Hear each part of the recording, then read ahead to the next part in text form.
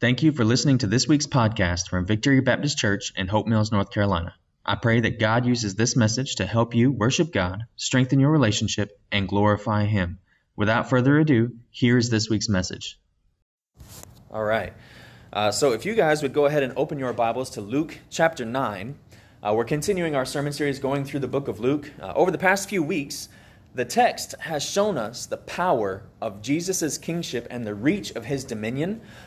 We saw that He is king over the elements of nature, like the wind and the sea. We saw that He is king over the chaos. He's king over the spiritual realm. Jesus is king over sickness, and He is even king over death. And today, we're going to see Jesus exercising a little bit of a different aspect of His kingly authority. He's going to appoint ambassadors from the kingdom to spread the word about His power. So this morning, we're going to be in Luke chapter 9, verses 1 through 6. The title of this sermon is Commissioning the 12. But the main idea from this text is that King Jesus has a mission for His disciples. Now that wouldn't all fit up there on that one line, so I shortened it, King Jesus' mission for His disciples. But the main idea is that King Jesus has a mission for His disciples. And so I've got this text broken down into three divisions. There's verses 1 and 2 where we see deputies and ambassadors. Verses 3 through 5 I have listed as ROEs. Anybody know what ROEs are or what that stands for? All right. James? Yes, rules of engagement. The ROEs, that's the rules of engagement. You'll hear this a lot of times in when our armed forces are in other countries. This is the rules of how they're to operate. This is how they can know when to go into an active situation or when they need to be a little bit more passive. And so verses 3 through 5 are the ROEs. And then verse 6, we see executing the mission. So I'm going to go ahead and pray, and then we'll get into this text. Heavenly Father, God, we thank You that You have given us Your word. We thank You for the truth in Your word. And as we dive into Your word today, draw us close to You. Help us to know where Your power is. Help us to bring Your power into our lives. Mold us to be more like You. In Jesus' name I pray. Amen. All right, so right here, verses 1 and 2, it says, summoning the 12, He gave them power and authority over all the demons and to heal diseases. Then He sent them to proclaim the kingdom of God and to heal the sick. So, real quick, it starts off with the 12. Jesus summoning the 12. And so these are Jesus' 12 disciples. He chose them, and they follow Him every day. And they followed Him every day as He walked around teaching and healing and casting out demons and performing all sorts of other miracles. They had special access to Him as rabbi, as their personal rabbi, their personal teacher. They could ask Him questions about different occurrences in their everyday lives, or they could ask Him questions about His teaching and dig a little bit deeper into His teaching. But more than that, this 12 coming in here is bringing in that theme from last week that we talked about. Last week, we saw Jesus heal a woman who had been bleeding for 12 years, and then He raised a 12-year-old girl from the dead. So this recurring 12 it's not accidental, and it's not a simple coincidence. So here's a pop quiz to see if you were listening last week. Throughout the Old Testament, what does that number 12 represent? 12 tribes of Israel. Okay, the 12 tribes of Israel was one representation of it, or one outshowing of it. But what did that 12 represent? All right, it was the idea of completeness or wholeness, like the whole fraction, the whole thing. Not a partial fraction, but the whole thing. So when we look at the 12 tribes of Israel, the nation of Israel is 12 out of 12, the whole thing, all 12 tribes. And so we recognize that those 12 tribes were also descendants from Jacob, or they were descended from Jacob's sons, and those sons are called the 12 patriarchs. Once we get into the New Testament, this picture of Jacob and his sons is reflected in Jesus and His 12 disciples. These disciples represent a redefining of God's chosen people. See, Abraham was promised that his seed would be a blessing to all nations. And Jesus is that seed through which the blessing flows. The blessing is spread through humanity by the proclamation of the gospel. This means that those who have believed the gospel are the ones who will inherit the promises of the Abrahamic covenant. Now again, we've had a really good discussion about this in Sunday school, breaking down Paul's argument and getting into detail about that. And Paul makes that exact same point. If you're not coming to Sunday school, you're really missing out. But getting back to these disciples, Jesus gave them power and authority over all the demons and to heal diseases. So far, throughout Luke's gospel, only Jesus has been healing and casting out demons. But now he's passing these miraculous powers over to his disciples. And throughout this sermon series, I've repeatedly said that Jesus can cast out demons and heal diseases because he has the power and authority to do so. And each time in this sermon series each time we've come across Jesus performing these miracles, I said that he can do so because of that power and authority. He has the power and authority because he is God. He is the perfect King of the universe. He is God in the flesh. It is by his nature of him being God that he has the power and authority to perform these miracles. And now Jesus is taking that power and authority and passing it down to his disciples. He's giving that power to perform these miracles over to his disciples. He is deputizing them to act on his behalf. He's giving them his power. Then, it says, then he sent them to proclaim the kingdom of God and to heal the sick. So now we see Jesus is not only deputizing his disciples with his power, he's also singling them out as ambassadors of his kingdom. I know I just mixed metaphors, but I think you get the point. The job that these disciples have is twofold. Proclaim the kingdom of God first, and then secondly, heal the sick. The proclamation of the kingdom of God is the gospel. And that is that we were all created according to God's design. This whole universe was created according to God's design. And he is the perfect designer. And our universe is supposed to run perfectly according to his design. One of the main aspects of that is us and our lives and our relationships. We were created to be in perfect relationship with God, in perfect relationship with each other, and in perfect relationship with the rest of creation. But when we look around our world, when we look around our universe, we recognize that our universe doesn't operate perfectly. There's a lot of messed up things in our universe. There's a lot of messed up occurrences in our universe. There's a lot of death and destruction in our universe. But then personally in our lives, we know that our relationships aren't perfect the way that God created us to be. Our relationships are broken. And that's because of sin. And sin is any time that we're not following God's will in our life. And it's that sin that brings us out of God's design and into this place of brokenness. We all feel this brokenness in our lives every day. It could be broken relationships at work, broken family relationships. It's all over our world. And everybody feels it. Everybody recognizes that this happens. And so we try all sorts of different things to fix the brokenness. Some of us dive into our work and maybe try to earn enough money so that we can buy our way out of the brokenness, or sometimes we dive into the rules of the church and try to be legalistic and moralistic and try to be good enough to fix the brokenness in our lives. Or could be all sorts of other forms of idolatry, or sometimes people just give up and they succumb to this brokenness and they feel like there's nothing they can do to fix it, so instead they try to hide that pain and they try to hide the hurt through drugs or alcohol or anything like that.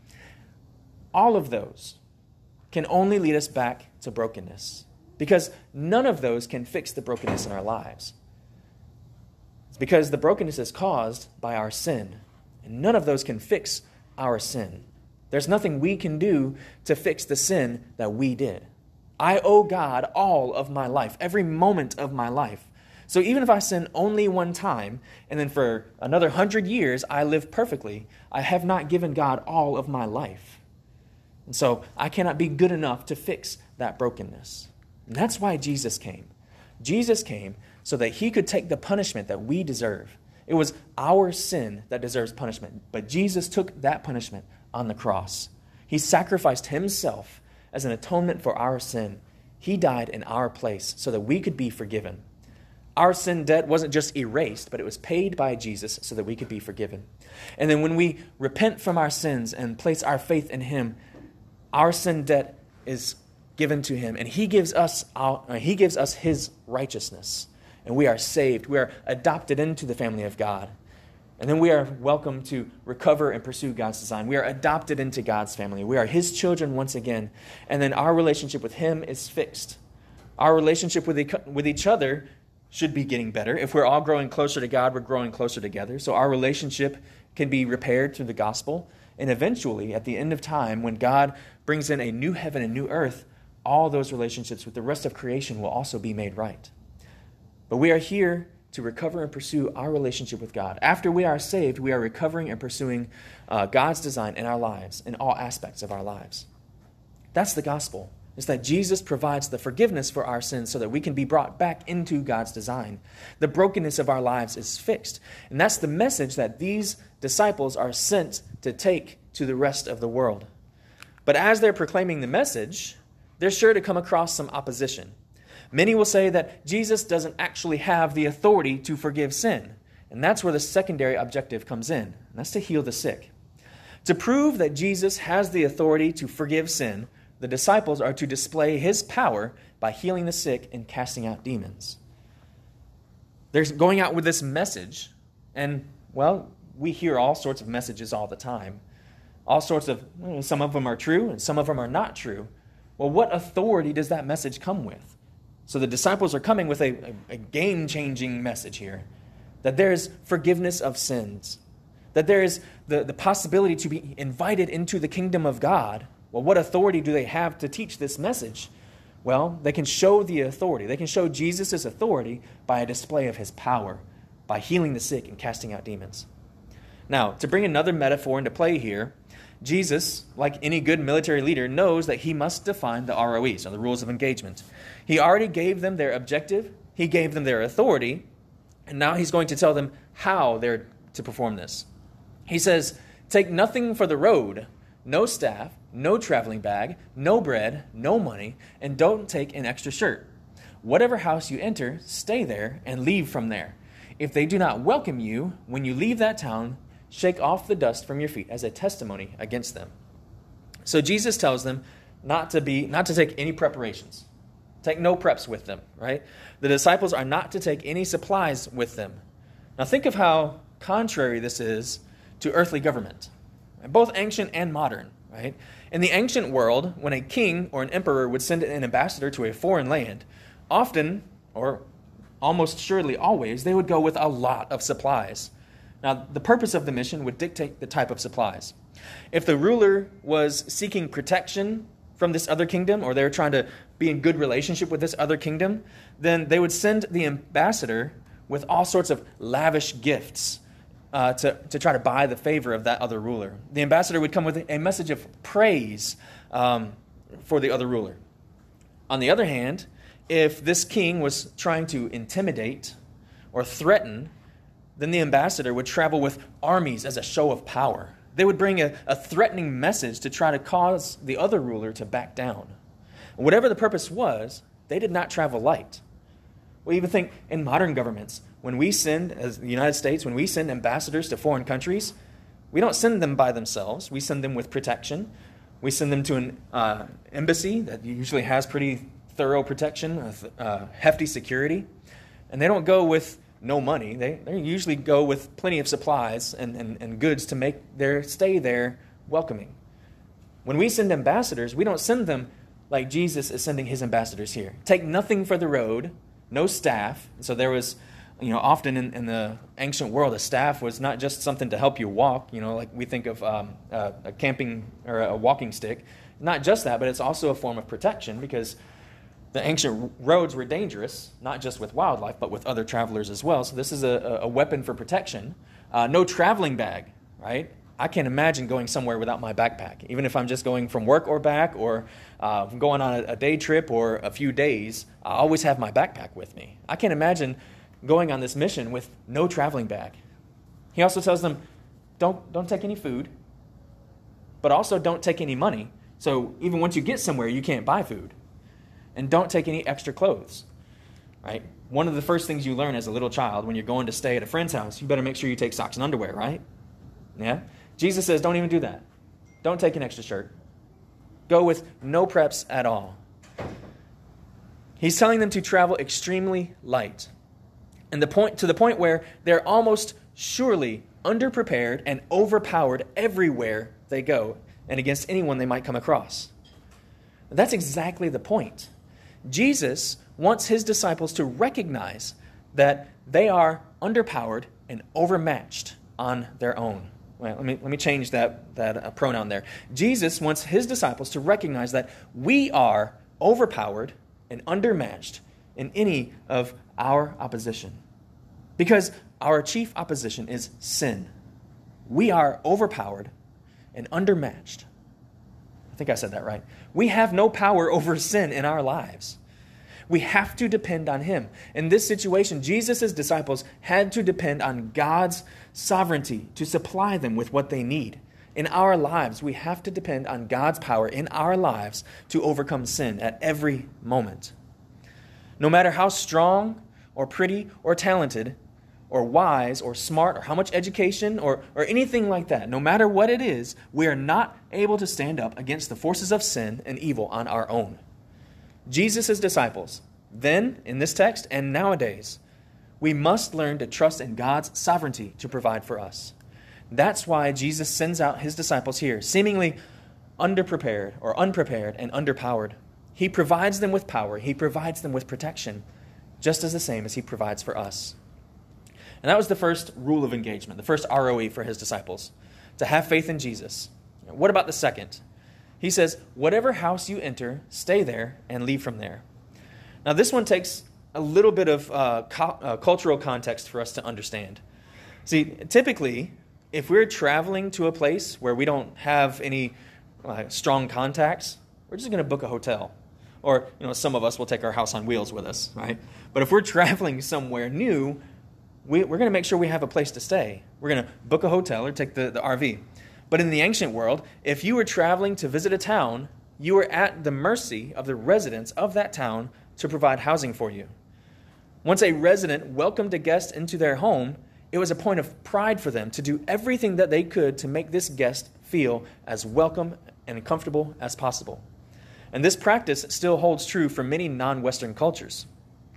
Jesus recognizes that since his disciples will travel into new towns, they might not get the wealthiest of hosts to bring them in the beginning. But once they begin proclaiming the gospel, and once they begin healing the sick, and once they begin casting out demons, then they might get some attention of some of the more wealthy or more popular individuals in town. And then this more wealthy or popular individual, more powerful individual in town could invite them to say, well, you don't want to stay at their house. You don't want to stay there. Come stay at my house because I can really take care of you. And Jesus says, don't do that. Don't do that because we want to honor those who are welcoming to us. We honor people not based on their wealth. We honor people not based on what they can do for us, but we honor people because they are created in the image of God. We don't play favoritism for money. We honor people because they are created in the image of God. All people are created in the image of God. And if you, as my disciple, are to go to this town and maybe one of the poorer people in town takes you in, and then after a few days and you've gained some popularity and gained some new friends, then you go stay at the more wealthy person's house, that would be an embarrassment to the first person who took you in. So they're to honor the host that first welcomes them into their home and to honor God by being obedient to him. They're not to seek their own glory or their own honor by moving up the social ladder and securing wealthier hosts. But what about that third rule of engagement?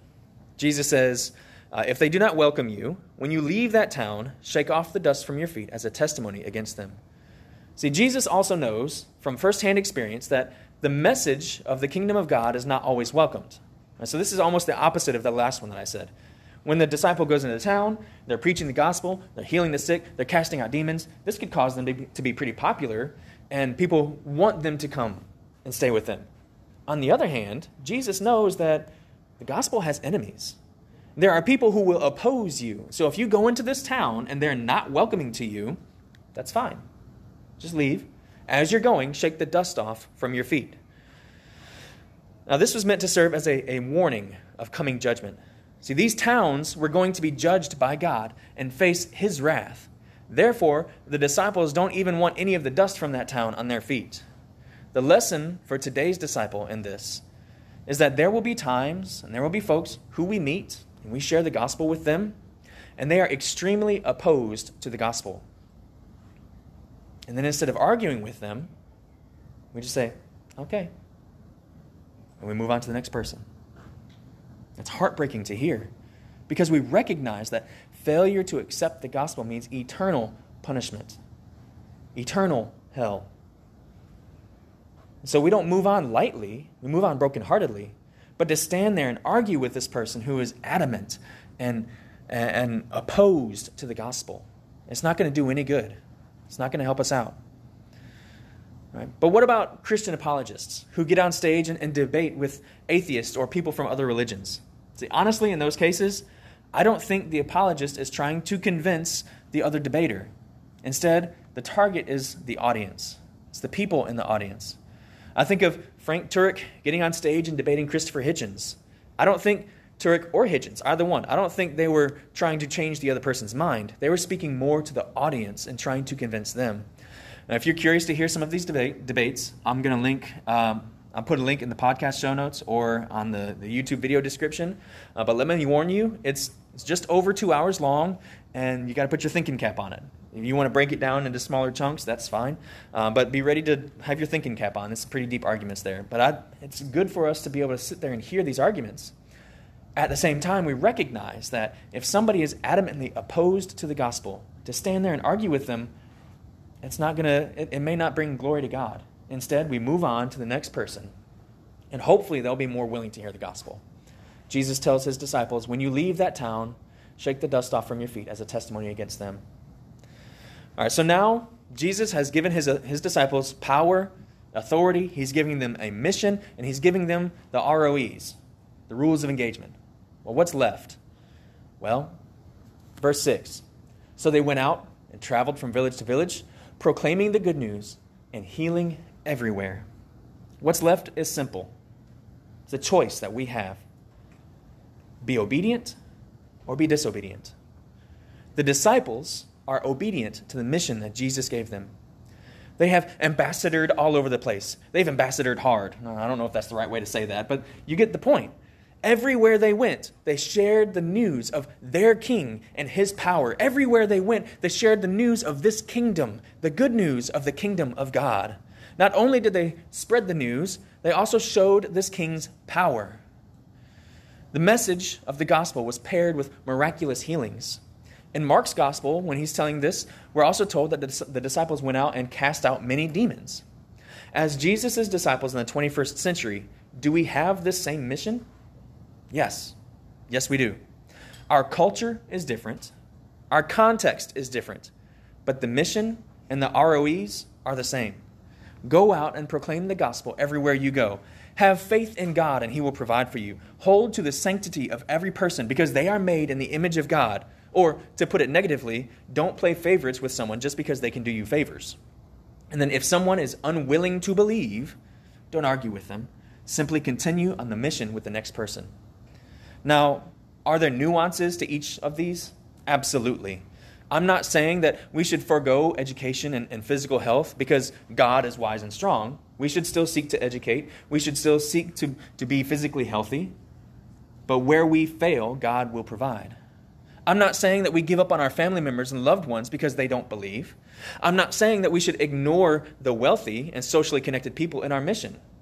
But I am saying that we trust in God's will. We live obediently to him by being obediently on mission for him. I'm going to say that again.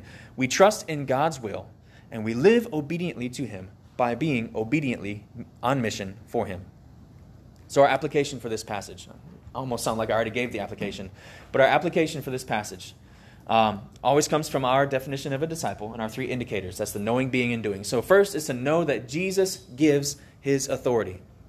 All right, now, often and purposefully, I turn to the Great Commission in Matthew 28 when giving the application for the sermons. And I'm going to do so again today. But usually, when I pull up the Great Commission, we're only looking at verse 19 and the first part of verse 20. Today, we're going to spread that out just a little bit. We're going to start in verse 18 and go all the way through to the end of 20. So starting in verse 18, Jesus came near and said to them, "All authority has been given to me in heaven and on earth. Go, therefore, and make disciples of all nations, baptizing them in the name of the Father and of the Son and of the Holy Spirit, teaching them to observe everything I have commanded you. And remember, I am with you always to the end of the age.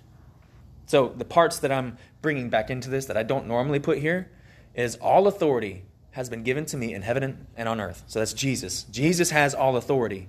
And then he gives us the mission. And then at the end, remember, I am with you always to the end of the age. We have this mission from God. The authority for that mission comes from Jesus. But Jesus promises that he will be with us always. In the Great Commission, the authority still comes from Jesus. He has the authority. He gives us a mission and promises to stay with us. He will not leave us, and his authority stays with us. Much like the disciples in today's passage, our power and authority to succeed in the Great Commission come from Jesus. Our B application is to be empowered by faith in Jesus. This starts with salvation. And it starts with recognizing that we don't have the power to free ourselves from our slavery to sin. Jesus came and died to take the punishment that we deserve for our sin. Through his sacrifice, he pays for our forgiveness. When we place our faith in him, our guilt is transferred to him, and his righteousness is transferred to us. We are adopted into God's family, and the Spirit of God comes to live within us. And it is that indwelling of the Holy Spirit through which God's power can work in us. Through faith in Jesus, God's power comes to live inside of us. Through continued faith in Jesus, he gives us wisdom and power to be obedient to him and his mission. And our do application is to execute the mission. Go out and proclaim the gospel everywhere you go. Have faith in God and he will provide for you. Hold to the sanctity of every person because they are made in the image of God. And if someone is unwilling to believe, sadly, heartbrokenly, we go on. We move to the next person. To stand there and argue with them is not going to bring glory to God. As Jesus' disciples in the 21st century, we have the same mission as his disciples in the first century. Spread the news of his kingdom. Let us pray. Heavenly Father, Lord, again, we thank you for your word. This morning as we read this message, as we read these words that you spoke, I pray that you will give us faith, that you will help us to place ourselves under your authority. Help us to place ourselves under your blood for forgiveness and then accept your authority over our lives. Help us to live obediently to your will, having faith in your power and in your wisdom. God, I pray that you will help us to be obedient to your mission in making disciples of all people groups, because the power comes from you and the authority comes from you. Help us to surrender to you. In Jesus' name I pray. Amen.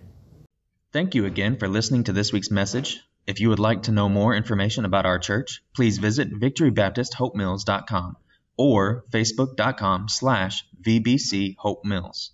I would also like to ask that you rate and review this podcast. And if you found this sermon helpful, please share it.